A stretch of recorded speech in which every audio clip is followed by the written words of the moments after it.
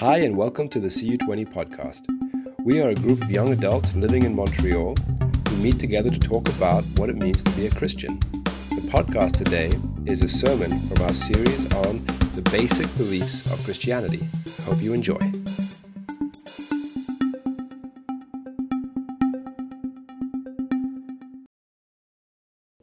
But what three questions would you use to describe yourself is a question that maybe would be one of those questions you could ask Jesus if you ever got to meet him. And I think it's one of those questions that would be incredibly juicy, especially for those who are historians and theologians who aren't sure of the answer yet. Jesus is a massive topic of debate and study and scholarly research of trying to figure out exactly how would he answer that question. What did Jesus think about himself? Who does he think he is? And that's going to be the question that we look at tonight. That's part of our exploration of Christianity, and that's what we're doing at the moment. We're going through a series looking at the basic tenets of Christianity, the basic beliefs that we hold to. And the heart of Christianity is Jesus. We have to spend a lot of time looking at him. If he is at the foundation of our belief. Without him being at the foundation, we've really ripped the heart out of Christianity. There's a joke that I didn't make up. I first heard it by Michael Ramstead of RZIM, and he said, if you take Christ from Christian, all you're left with is Ian, and Ian can't help you. I thought that's really good. So I think it's a great place to start when you're looking at Christianity. Okay, tell me a bit more about Jesus. And it's often kind of been a bit puzzling to me when I've heard a lot of apologetics talks where people will try to defend Christianity, and they'll spend a huge amount of time looking at evidence for the existence of God. Now, I'm not saying that's not helpful. It is helpful to look at that stuff. It's good. But if I can prove to you that God exists, a creator God exists, I have not actually brought you all that much closer to being a Christian than you were before. Because after all, almost everyone believes in God if you look at the world population. But the definition of what that God is like and who that God is wildly different. So if we're just looking at does God exist as a creator, it's a good and helpful question, but in terms of a defense of Christianity, we really haven't brought anyone much closer to the truth or to the unique claims of Christianity simply by looking at that. I'm trying to stand back a bit. I think Adrian is working on a solution. Am I tolerable to listen to right now? I know it's very echoey, but we're good? Okay. I'm so scared. Anyway. So we give, the more you focus, so here's my argument. Sorry, I got distracted for a second there. The reason why it's good to focus on on Christ, even when you're looking at apologetics, and you give him the main focus in terms of defending the claims of Christ and defending the character of Christ, is because rather than proving that God exists and not getting you much closer to a uniquely Christian perspective, by looking at Christ, there was an illustration I heard once that I've never been able to forget. He is the first domino that falls, after which all the other dominoes begin to fall after that. Because if you can kind of make a good, strong case, a believable, credible case for the claims of Christ, that they're legitimate claims, for his claims, his life, his miraculous resurrection, if we can show that these things happened, then that's the first domino that falls, that after which things like the existence of God, more than that though, the nature of God, what is God like, that falls into place because Jesus Christ reveals the nature of God. More than that, the meaning of life. Jesus speaks about the meaning of life, and if he has backed up his claims with this type of a lifestyle and these kinds of miracles, okay, well then the meaning of life as he describes it is true. Is there life after death? Jesus does that, shows that by proving it by raising from the dead, and then going on from there. There's all of the stuff that begins to fall into place, all these things that become realized, and all these big questions that we get answered if we focus on Jesus and say, in terms of apologetics, let's start there. So let's start there. Let's look at what does Jesus say about himself. There's a few weeks back to back that we're going to look at Jesus as the topic. So this time we're looking at his claims. What did Jesus think about himself? And if you want to get to know someone, it's a good place to start, right? As we just showed you. Early on in my walk as a Christian, when I'd only been a Christian for a couple of years, I remember there was like this big push all of a sudden for these books that were coming out. And a lot of these books were, and not only just books, but also like personalities who started to like sort of make way in the world, and articles that were appearing in very legitimate magazines that were essentially saying, we've uncovered who the real Jesus is.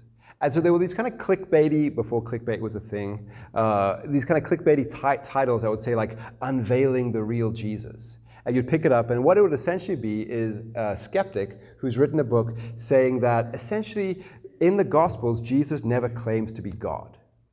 And he was nothing more than just a good moral teacher. And everything else that the church believes has kind of been built up over time. And so they would build up these arguments based on that assertion. And so as a beginner in the faith, I was actually quite shaken by these books. I would think, oh my gosh, is that true? Did Jesus never really claim to be God? Did he never really claim to be anything more than a good moral teacher? And so in studying these things, what I've discovered, and I read some of them, is that a lot of the times what they're based on is a very limited reading of the text. So they would look at something and divorce it of all context and just look at it from 21st century eyes, and therefore totally change the meaning of what Jesus was saying, or miss the meaning of what Jesus was saying. So that was one big mistake they would make often, because a lot of what Jesus says contextually was dynamite. But to us today, we look at it and go like, I don't really get it. What does he mean by that? They got it when we don't. And the second thing is they would dismiss much of the Gospels as unreliable. For instance, the whole book of John, they would dismiss as largely unreliable because they said, oh, it was written too long after the life of Jesus and we can't trust it. And they wouldn't do that just with the book of John, they would do it with other portions of the gospel too. And so there are portions, particularly in the book of John, where Jesus does make these very strong claims, these claims to be one with the Father and, like essentially claiming to be God, and they would dismiss it out of hand. And so this is how they built their arguments. And the reality is far different from their claims. The reality is, and I'm grateful that I understand this now, is that, first of all, we should not dismiss any of the Gospels as unreliable. We have no reason to do so from a historian perspective. Historically speaking, the historicity, the reliability of the Gospels is compelling. Now, I'm going to point to certain things tonight and not be able to go into much depth on them, like I'm about to do right now. For the argument for the historicity of the Gospels is very strong. To say that there is good reason to take literally as truth what they're saying, because they had no good reason to lie, because they had because the way they're written is supposed to be understood as the literal truth, not as a legendary account. C.S. Lewis, when he was sort of toying with the idea of Christianity, he comes from a background in which he was a professor of essentially literature. It's more specific than that, but he studied and he was an expert in ancient literature. And he said all of these different, peers that are theologians, but skeptics at the same time, were looking back at the Gospels and say, oh, they're just legends. They're legendary accounts, like the same as Homer's Iliad and the Odyssey, those kinds of things. And he came to faith and he said, I don't know what they know about legends, but I know a lot about legends, and the Gospels are not legends. He says that this is my life's research. I understand what makes a legend a legend. And when I read the Gospels, they are not the same.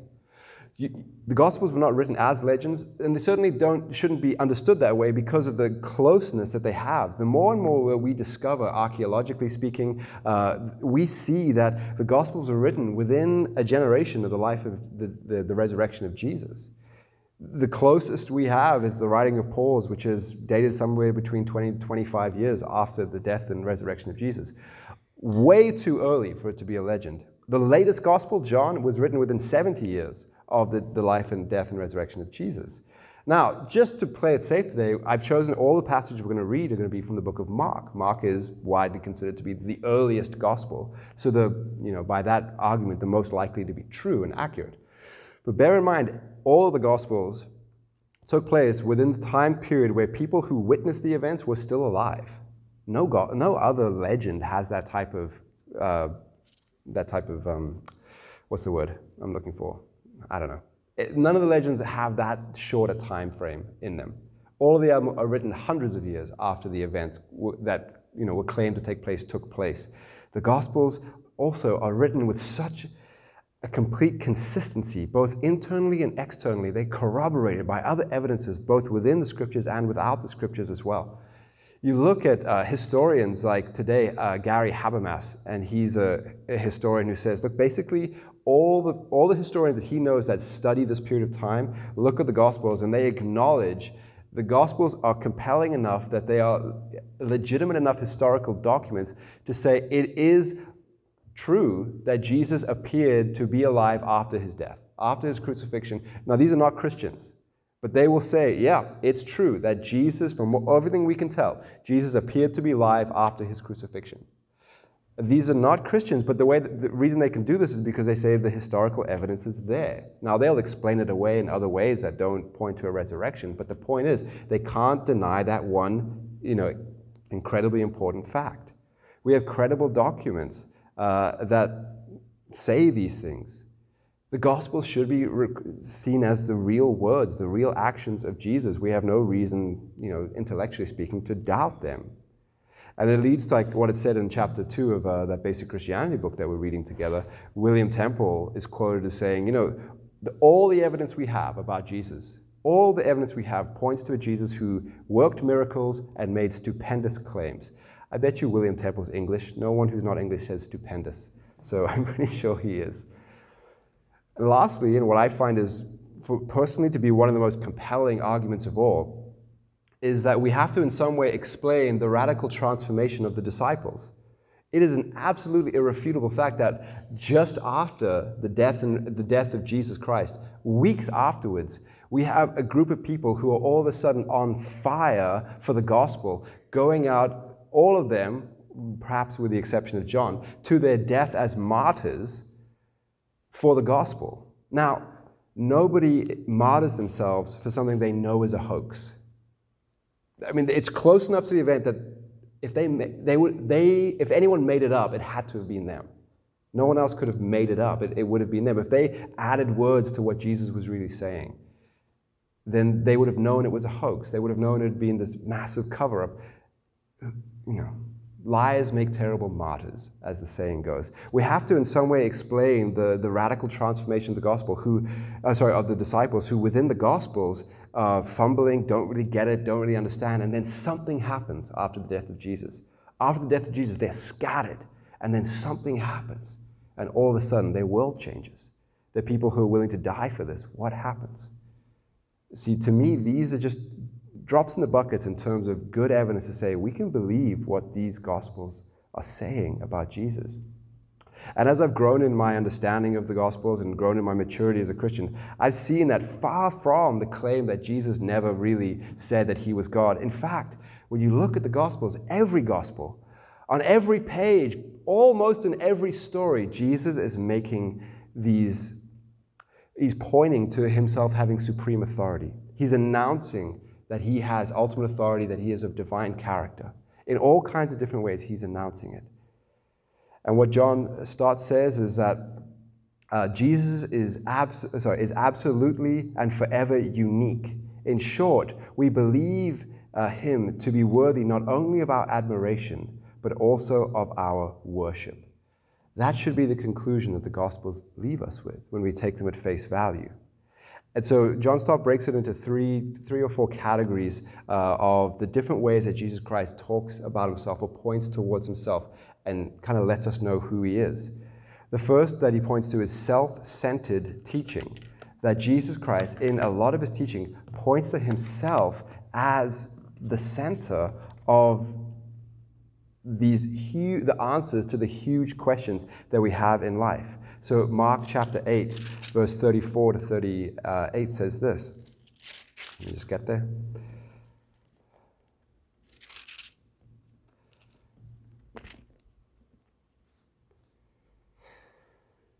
Then he called the crowd to him, along with his disciples, and said, "If anyone would come after me, he must first deny himself, take up his cross, and follow me. For whoever wants to save his life will lose it. But whoever loses his life for me and for the gospel will save it. What good is it for a man to gain the whole world yet forfeit his soul? Or what can a man give in exchange for his soul? If anyone is ashamed of me and my words in this adulterous and sinful generation, the Son of Man will be ashamed of him when he comes in his Father's glory with the holy angels. What Jesus is pointing to here is saying, you want to really live? You want to have a true life? How do you do that? Follow, what would be the next word you would expect of any other religious teacher to say? Follow God. Jesus says, follow me. Follow me. Otherwise, you're going to forfeit your life. You may gain the world, but you're going to forfeit your life. He goes further to say, if anyone is ashamed of me, I will be ashamed of them. On when? The judgment day. Jesus puts himself at the center of judgment. He will be the one judging. The meaning of life, the meaning, as we stand, the accountability we have before God, he is at the center of it all. He goes further in other passages to speak of himself being at the center of our love. Love no one more than you love me. Again, these are places that this is for God. He also puts himself at the center of the work of the Holy Spirit in this world. He says when the advocate comes, he will essentially be continuing my ministry. He will continue to go out and remind you of what I have said. He puts himself at the center of so many things in his teaching. Center of judgment, center of love, center of the Holy Spirit's work, center of the meaning of life. Then he has his indirect claims, things that he does that only God should do, and yet he does them on a fairly regular basis. In Mark 13, verse 31, Jesus says this. Let's get there. Heaven and earth will pass away, but my words will never pass away. What is he saying here? He's saying my words have with them the divine authority, that they will never pass away. They will be eternally relevant. My words will be eternally relevant. Who can say that? Who can claim to have that except for God? He claims not only that will he be there, the one judging, but the basis of the judgment itself will be on the attitude that people have had towards him. That will be the basis of the judgment. He's not only judged, but he is that criteria by which people are judged. On many other occasions, he does all kinds of things like this. He forgives sins. He claims to give life. He teaches with an authority that is not based on the authority of another, but based on his own authority. So often throughout the Old Testament, you see Moses, you see the prophets, they all kind of come with teaching and they all say some version of, thus saith the Lord. God says this. What does Jesus come when he says? He says, I say, I tell you this. He does it on his own authority. Then we move further to see his dramatized claims, his miracles. We are reminded in the Gospels that the miracles were never just sort of parlor tricks, never just things to amaze a crowd. They all had a point. They all were trying to teach something. They were essentially like living parables. And in the miracles, we see him commanding authority over nature as he calms the seas, as he multiplies food. We see him having authority over the spiritual world as he drives out demons. Authority over all manner of reality, even more than that, announcing a new kingdom that will be coming. He is the herald of the kingdom of God, a kingdom which he then, in other places, calls my kingdom. The kingdom of God is my kingdom, he'll go on to say. His miracles announce this new kingdom as it comes as well, comes in his name. He also uses miracles to back up his statements. One of the best examples of this is Mark chapter 2, where Jesus heals a paralytic man. Mark chapter 2, verse 5.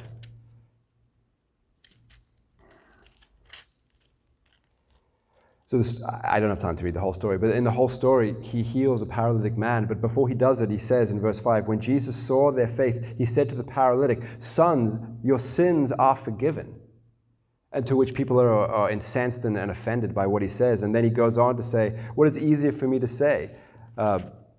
Easier to say to the paralytic, your sins are forgiven, or to say, get up and take your mat and walk. But so that you know that the Son of Man has authority on earth to forgive sins, he said to the paralytic, I tell you, get up, take your mat, and go. And he does. Jesus right here is doing something where he is saying something that he shouldn't be able to say unless he is God. And that he's doing something that he shouldn't be able to do to back up the thing that he just said.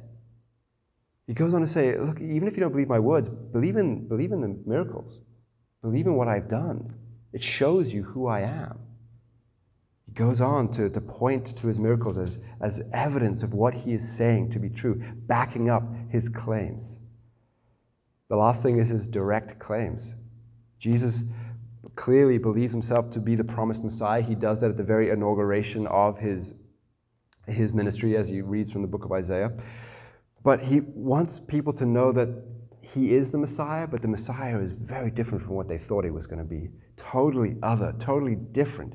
And so we have this amazing declaration at the end of the book of Mark. Oh, I accidentally lost it. Where Jesus, standing before the religious officials of the day, Mark chapter 14, verse 60 and 61, Jesus makes this stunning declaration. It says this, but Jesus remained silent and gave no answer. Again, the high priest asked him, are you the Christ, the Son of the Blessed One? I am, Jesus said, and you will see the Son of Man sitting at the right hand of the Mighty One and coming on the clouds of heaven. This is a very obvious reference to a very well-known passage of Daniel chapter 7. In Daniel chapter 7, you have this amazing, in verse 13, you have this reference to this one who will come, this figure who all of the Jews at the time understood to be essentially a supernatural figure, something far more than a prophet, something glorious and powerful and majestic and divine. And this figure who was going to come and share the very throne of the God of Israel with him. And Jesus is saying very obviously in this passage, that's me. That person who you understand to be all of that, that's me. And what do? They get furious. They say, we don't need any more evidence. He's a blasphemer. He should go. Now we look at that, we think, I don't get it. They got it. And that's where the context matters. We may look at that claim and say, well, he's not really claiming to be God. Are you serious? Do you understand what the Jewish people understood about that passage? Do you see what they would have seen? Clearly you don't, because they crucified him because of what he just said. What he just said was, if it's not true, the height of blasphemy. But if it is true, then that means something very, very significant. Jesus will go on, and all throughout the gospel, he'll explain his connection to God as something that is so intimate, as John Stott said, to know him is to know God. To see him is to see God. To believe in him is to believe in God. To receive him is to receive God. To hate him is to hate God. To honor him is to honor God. Jesus makes all of those claims throughout the gospel. John Stott goes on to say, he is not just another signpost, he is the destination to which all other signposts lead. This is what Jesus thought about himself. This is what he taught about himself as well. The claims themselves, I know, are not evidence. You can claim all kinds of things. But the claims are noteworthy and they deserve explanation. As a pastor, I get to have these encounters with some sense of regularity. I have met people who literally claim to be God in some way. They claim to be the second coming of Jesus. They claim to be some kind of divine figure in one way or another. I typically meet them, as you would expect, in hospitals. Now, I don't take a lot of their claims, any of their claims so far, seriously. Why? Because the whole picture gives way to a certain analysis of the idea. Now, when you're looking at Jesus, you have claims like this, claims that, as C.S. Lewis will say, claiming to be God is on the same level as claiming to be a poached egg. I mean, it's just like, it's crazy to claim that you're God, unless there's something more to your claim. And there is something more to it. When you look at the whole life of Jesus, when you look more than that, at the evidence that backs up what is going on here, there's more to it than just that. The alternatives, if he's not who he says he is, the alternatives make little sense. The alternative that it's just a legend, it's just made up. Well, we already looked at that. There wasn't enough time to make it up. And the people who were spreading these, if you want to call it rumors, then were the ones who died for them, and they would had to be the ones who made it up in the first place. There was no one else to deceive them. They were the ones who would have spread this deception from the get-go. And that wouldn't make any sense. It can't be a legend. He also can't be a liar. Maybe he just knew he wasn't, but he just said he was. But if he was a liar, then it's juxtaposed against a life of incredible love, of sacrifice, humility, of service and compassion. His character is actually what we're going to look at next week together. Maybe he's not a liar. Maybe he's crazy, like a lot of the people I've met. Maybe he's a lunatic. But you look at all of his teaching, his life, it has such coherence, such cognizance, such beauty and intricacy and insight into people's minds. He does not at all exhibit the characteristics of anyone who is losing themselves, especially has lost themselves to such a point that they are claiming to be something on the level of a poached egg. It just doesn't line up. And so I know it may be hard to believe, but I'd say it's harder to believe the alternatives than to believe that he is actually who he says he is, in which case he is Lord. I believe that the claims hold up to scrutiny. Now, I know it's not a foregone conclusion, but it bears weight. There may be a lot of legitimate objections, and questions are valid. Questions are good. I still have questions today. But as you go forward, this is my last encouragement to you now. Now that we've laid a case together, I'd encourage you, questions are valid, but when you're asking questions, make sure you really want the answers. Last week I mentioned briefly at the end that we ought to be skeptical of our skepticism. Now, I didn't really explain it last week. I'll try to explain it now. The reason we should be skeptical of our skepticism is because claims like what Jesus is making, the claims of Jesus, run directly contrary to our desires for self-determination and for freedom. We want to be our own masters. We want to be our own Lord. We want to live the life that we want to live. We want to make choices that will benefit us and be of our own determination. And Jesus, if he is who he said he is, that means a lot to give up for us. Now, don't underestimate this. This is a huge bias that we carry within us. A huge bias through which you will determine and examine all the evidence, unless you're willing to make a concerted effort to rise above it. I've met so many people who say, show me good evidence and I'll believe it. I'll happily believe it. Don't flatter yourself. Your heart doesn't work that way. My heart doesn't work that way. I can't look at any evidence without bias. I can't look at any argument without inserting myself into it all. You think you can? Come on. We have to really consider our own bias in here and work strongly against it to even have a hope of taking it with any sense of neutrality. Jesus himself did miracles, raised from the dead, and yet we still see in the scriptures there were those who doubted. There was whole towns that he denounced because he says, the miracles I did in you, if I had done them in Sodom and Gomorrah, they would have repented. You didn't. Jesus did countless miracles among certain people, and they still doubted. You think that if you were just to see the right evidence that you would believe? You don't understand your heart yet, because your heart is the same as theirs. The reason they still didn't believe is not because of this, because unbelief is not the absence of something. It's actually the presence of something. Unbelief is the presence, very often, of fear or pride or something that's very tangibly holding you back. The reason you don't believe is because you are too stubborn or too afraid or something like that. Unbelief has a root cause to it that won't just be solved if you're shown enough evidence. You have to be willing to take that step. Jesus, in Luke chapter 7, compares the generation that he's living in, which I think bears a lot of hallmarks of the generation that we're living in, to kind of petty children, grumpy children. He says, what shall I compare this generation to? I'll compare them to children in the marketplace who, basically his analogy is a lot better, but essentially every time one kid will suggest a game, like, let's do this, some kids will be like, I don't want to do that. Oh, let's do that. I don't want to do that. I don't want to do that. And the problem, they're pointing at the problem being like, I don't want, that's not a good enough game. That's not a good enough song. I don't want to do this and that. They're pointing at the song or the game as the problem. But the problem is that they're not in charge. The problem is that it's not their show. There's nothing wrong with the music, so to speak.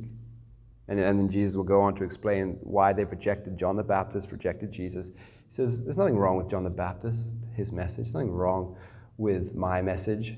It's just that it's not your message. So it means that you're not in charge. And because of that, you don't like it, just like a child. Ouch. That's what Jesus says. And I'm telling you, this is not just a problem for unbelievers, it's a problem for Christians too.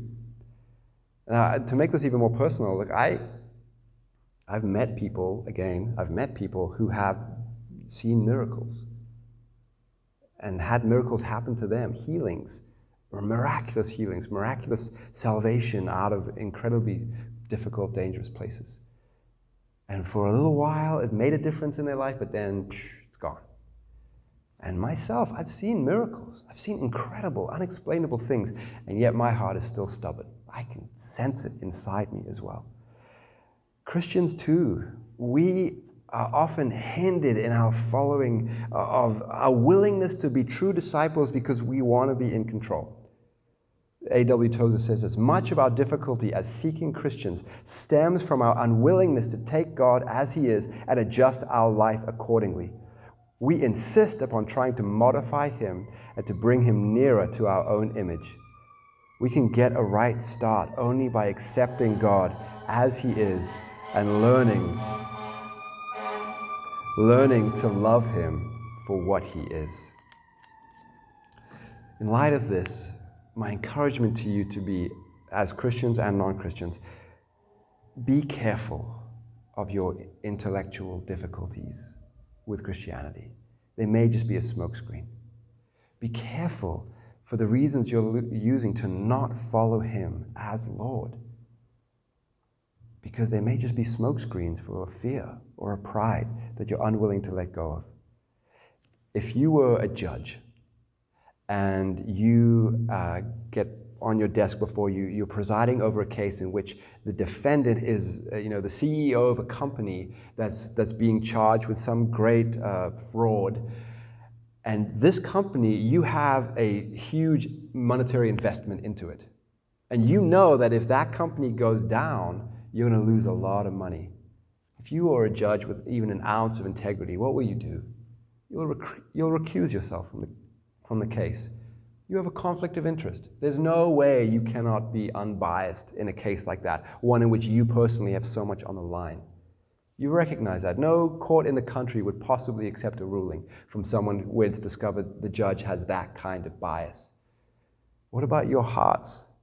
You are being called to preside over evidence, preside over a case in which you have an enormous vested interest. You have a lot to lose here. If He is who He says He is, you lose claim to live your life the way you want to live it. You lose claim to just do what you want to do. You lose control. You lose a lot. Understand that. And because you understand that, my advice to you would be, make really, really sure of the answers you have. Double check, triple check, keep searching, keep digging, come back. Because if you're wrong about this, there's no going, it's huge, it's everything. So make sure you are taking the evidence as best you can, removing yourself from the bias. And if you do that, and I believe that Christianity can hold up to criticism, it can hold up to skepticism, that it has, not only intellectual credibility, but existential satisfaction. And if you do that, I want to end with this quote by G.K. Chesterton. He says this you're going to discover this, what millions and millions of people all over throughout the entire span of history have already discovered. He said, if I found a key on the road and discovered it fit and opened a particular lock at my house, I would assume most likely that the key was made by the lockmaker. And if I find a set of teachings set out in a pre-modern Oriental society that has proven itself of such universal validity that it has fascinated and satisfied millions of people in every century, including the best minds in history and the simplest hearts, that it has made itself at home in virtually every culture, inspired masterpieces of beauty in every field of art, continues to grow rapidly and spread and assert itself in lands where a century ago the name of Jesus Christ was not even heard, if such a teaching so obviously fits the locks of so many human souls in so many times and in so many places, are they likely to be the words of a deceiver or a fool? In fact, is it not more likely they were designed by the heart maker? When we pray together. Lord, your words have the ability to penetrate our hearts, to unlock within us what we truly long for. We thank you for that. God, for all of us, for people like me who have not yielded complete control of my life over to you, may you, Lord, do a work within my heart. Convict me, mold me and shape me, so that I will truly trust you in the way that I ought to and treat you as the King that you are. And Lord, for others in the room who perhaps have not yet made that step of faith and allegiance to you, I ask, Lord, that you would confront them, not only tonight, but in the nights and the weeks to come, to really be sure, to check their heart. And Lord, I pray that you help them in this.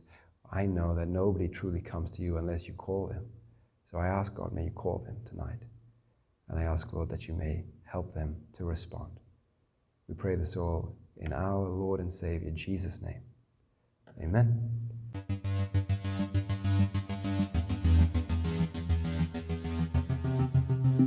Thanks for listening. If you'd like to find out more about us, you can find us on the website peoplesmontreal.org. There you'll find information about where and when we meet, as well as a catalog of past sermons and other resources. Hope to see you soon.